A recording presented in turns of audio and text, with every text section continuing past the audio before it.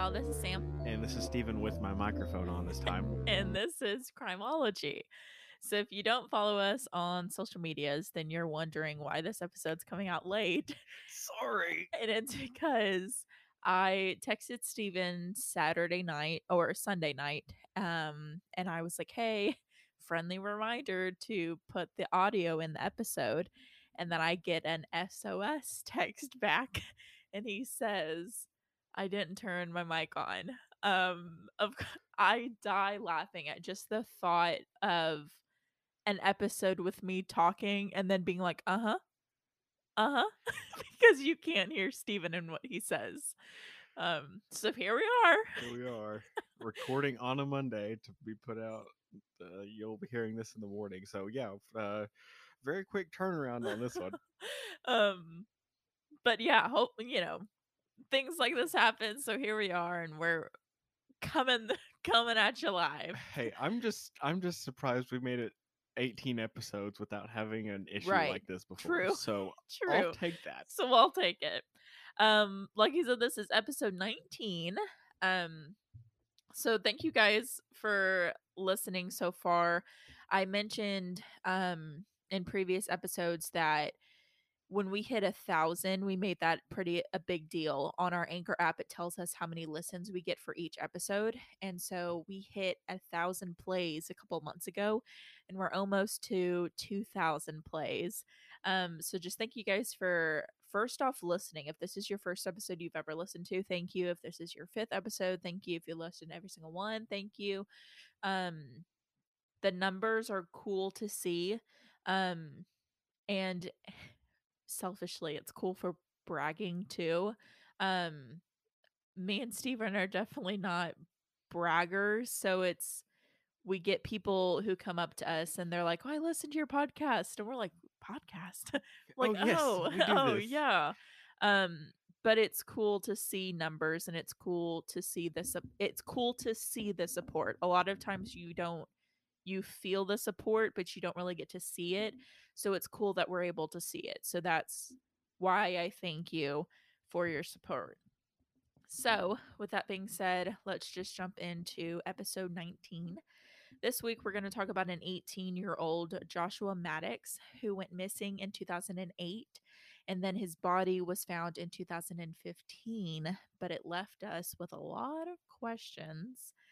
May 8th, 2008, Josh tells his youngest sister that he's going to go on a walk. Now, this isn't a weird or kind of out of the normal thing for Josh. He enjoyed being outside, and so this was a frequent thing that he did. So his sister really didn't think twice about it. He did leave on this walk and just was never seen from again. And also to kind of fill in this too, they live in Colorado, so it's not like it's not somewhere where you're just gonna like just see nothing. Like Right. you're gonna actually have stuff to look at Right. in Colorado and like actually have nice, I'm assuming nice weather. I've never been to Colorado. Me neither. But Maybe one of these days. So he goes missing, and so now people are thinking obviously what happened. 2 years before this, Josh's older brother Zachary, he committed suicide after he suffered with depression, and Josh took the death really hard. But it was said that at the time of Josh's disappearance, like, he was happy, he was in good spirits. So when he goes missing, this is kind of the first thing that people look at, but he was in good spirits. So his family doesn't really think that was a factor in his disappearance. This younger sister, Kate, hoped that Josh had just left town to start a different life. She said this also wouldn't have been far off from something that Josh would have done. He's now 18. Maybe he wanted to get out of the family's house, and start his own life. So, like, this is the reason why the family, like, they believed this so much that they waited 5 days before they reported him missing, because they were hoping he would just show back up, or that he would get in contact with him. And so, like, this is Josh, and so that's what we know to open this case. So police had no reason to suspect foul play, so they just labeled him as a missing person. A search was done, but nothing was found. And for years, nothing happens with this case. They have no leads, they have nothing. So it just kind of sits there. So now we are in 2015. Chuck Murphy was a man who owned a cabin less than a mile from where Josh lived. The cabin had not been used in years. It was damp, run down, rotten on the inside. So he decided that he was just going to tear it down so that more houses could be built in the area. When they started demolishing the chimney specifically, they found a mummified body in the chimney. After using dental records, they identified this body to be Joshua Maddux. The only thing he had on at the time was a thin t shirt. All of his other clothes were folded up inside the cabin. So his body was found in a fetal position with his legs above his head, and his legs were disjointed from his torso. So it's not a comfortable position. Um, so now the first thing I thought of when going over this case is when they're doing the search when he first goes missing, did they not look in this cabin when their search was going on? And the answer is no. So the cabin had no sign of life at the time of the search. So it basically was overlooked. And of course, no one thinks to specifically look in the chimney to see if somebody's up there. But my thought process is if the clothes were still in the cabin, that would be an indication that he was there. But just because of the status of the cabin and the way it looked, um, they really just didn't go into it because they didn't expect him to be there. So an autopsy was done, and they find out that there were no drugs in Josh's system. Even tissue showed that there were no signs of trauma, so no broken bones, no knife marks, no bullet holes. So there's like nothing. The only thing is that his legs were disjointed from his torso, but that's it. So there's no other sign of foul play involved. So they don't have any evidence to show how he died. They can only speculate.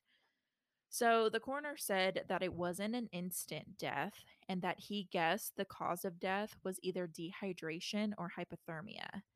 But on September 28th, 2015, the coroner ruled the cause of death as an accidental death. He speculated that Josh had climbed into the chimney and got stuck. But then it still leaves the question. First off, why is he naked with just a t-shirt on? And then how is his clothes in the cabin? I mean, it's not he folded up his clothes and then jumped in the chimney. Like it just doesn't make sense. Yeah, and that's yeah, obviously. But and then that they guessed his death was either dehydration or hypothermia, and I believe that if because I don't have the Experience and hypothermia, yeah, right. but I think is um if you're if you the colder you get or I can't even remember. I'm not even going to try and explain it, but the only way that I can think of is if he was experiencing hypothermia, that he felt so warm that he needed to remove articles of clothing. I guess. And then I mean as for a fun time jumped in the chimney. I don't know. So I get where you're coming from. And then he leaves, he gets hot because he does experience hypothermia and then gets in the cabin. But this cabin's only a mile from his house. So it's not like he got lost. And then, I mean, again, I also don't have any experience with hypothermia. So I don't know how long it takes for you to get hypothermia, but you're not far from your house. I mean, obviously, I know people can get lost, but if like, if him going on a walk isn't weird for the family, then he does this often and maybe around that area. So he knows the area. So it's just, I do agree that he probably could get hypothermia after he got into the chimney. Mm-hmm. Um, but then that means somebody else is involved that his clothes are put in the cabin.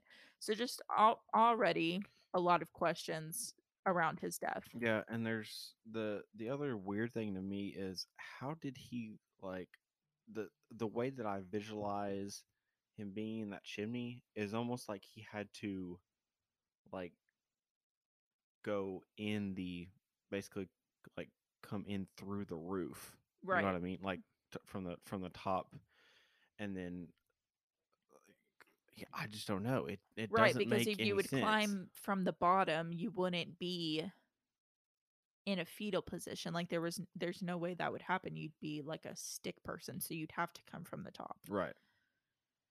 So, Chuck, the owner of the cabin, after this cause of death is comes out, he said that there was a thick wire mesh hung from steel hooks used to keep animals and debris from getting in the chimney. So he thought this ruling was wrong and he made it known.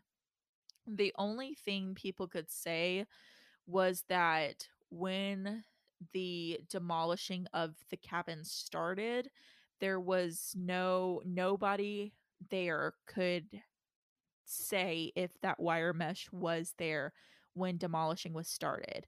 That doesn't mean it wasn't there. They just couldn't remember if it was there or not. And when they went to look at kind of the scrap metal that they had from the house, it wasn't there. But again, that doesn't mean it wasn't there. It could have been thrown away earlier or whatever. But at the time of demolishing, nobody could attest that it was there. So, on the inside of the cabin, another thing is there's a wooden breakfast bar that was torn from a wall in the kitchen and then dragged to block the chimney entrance. So another question is, first off, who did that? And then why are you doing that?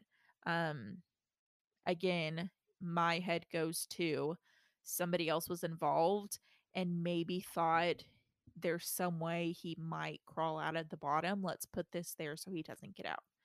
Um, Yeah, because there really wouldn't be a way, even if you're like if you're demolishing a house, you're not gonna like pull that out and then set it in front of the fireplace. right. You're going to pull it out of the house entirely. Yeah. So that, just if if you did say that, it was just one of those things of to me that doesn't really make sense of why that this why that would be there. Because Right. also you wouldn't put that up there to I mean, I wouldn't think you would put that up there to keep animals or whatever No. else out. It probably wouldn't have been big enough to do that. Right. So that's Big that's the only question thing mark. that leads me to think of there was somebody else Right. or somebody's multiple people that you know Right. have man my Was involved. yeah, Yes. there we go, Yeah. that's what I was trying to say. So, after Chuck's concerns with the original autopsy report, the case was actually reopened, and the revised autopsy report said that the cause of death was either an accidental death, a murder, or an undetermined cause. So now they're basically just trying to cover all of their bases so that they don't have to open this case again. So Chuck still to this day stands by the fact that he doesn't think this was just an accidental death.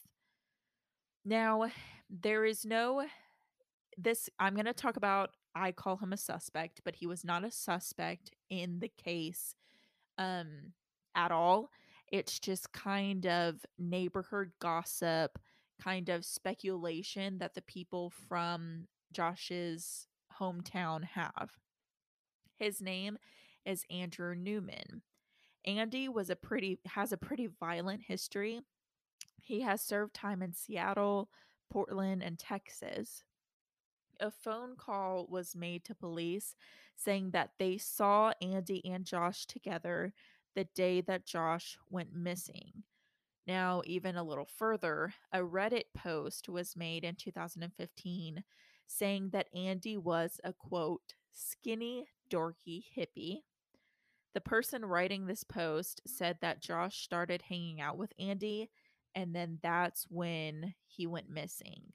The post continues and says that Andy spent some time in New Mexico where he became friends with a caregiver for a disabled man. After some time, he was invited to their apartment where the caretaker went to go take a shower. When he came out, the disabled man was stabbed to death and Andy was nowhere to be found.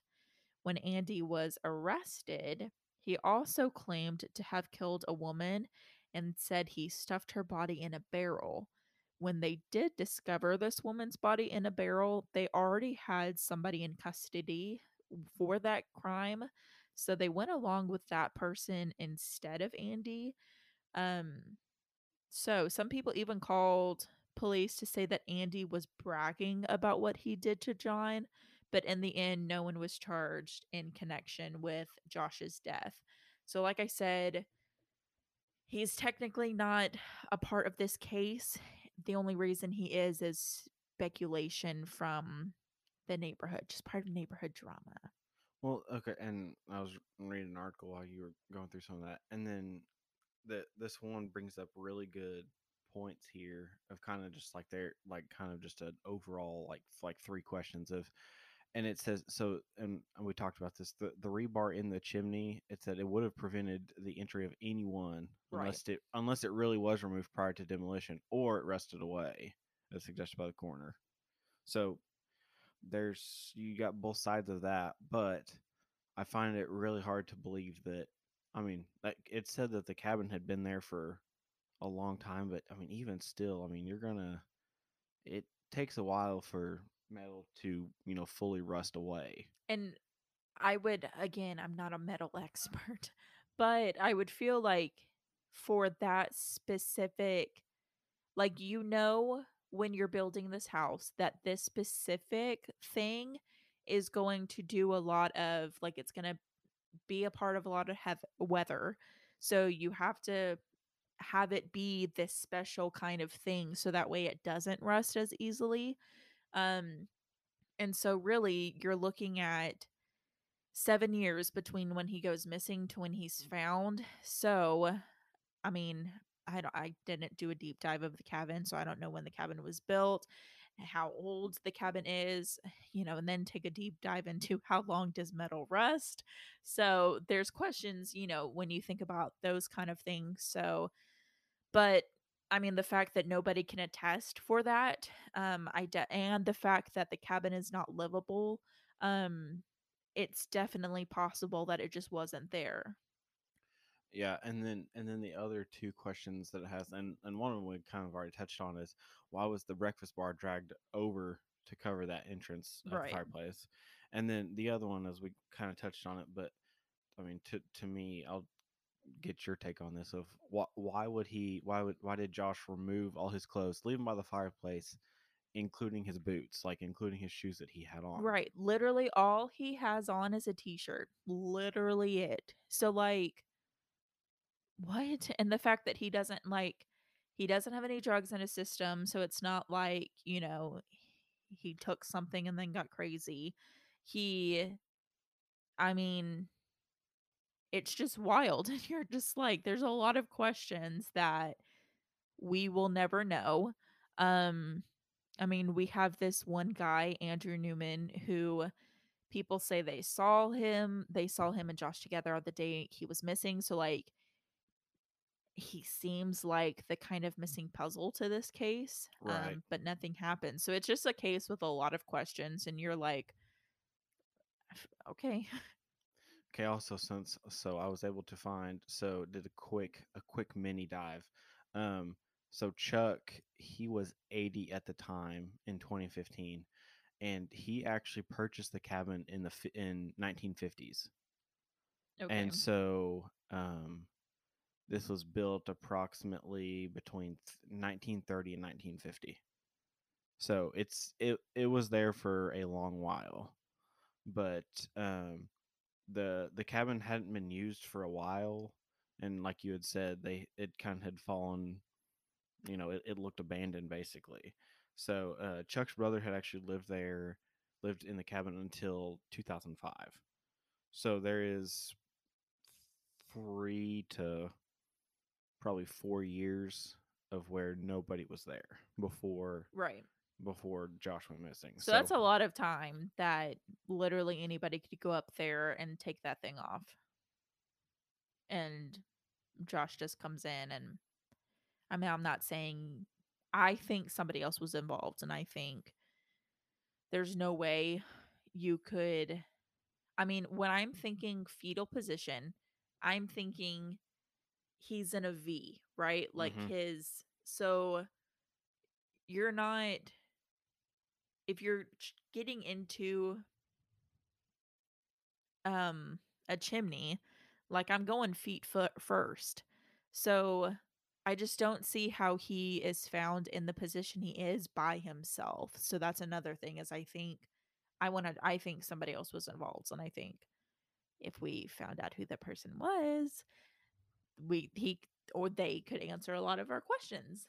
And maybe they have their guy all along. They just can't Right. prove it. So I mean, there's this is definitely going to be a very cold case Right. unless somebody comes and admits what happens. Right. But that's episode 19. So now we're going to take a second and talk about our sponsor for this episode, and then we will come back with our Florida Man Minute. All right. Now we're going to do our Florida Man Minute. This is where we Google the words Florida Man along with a random date and just giggle about the article.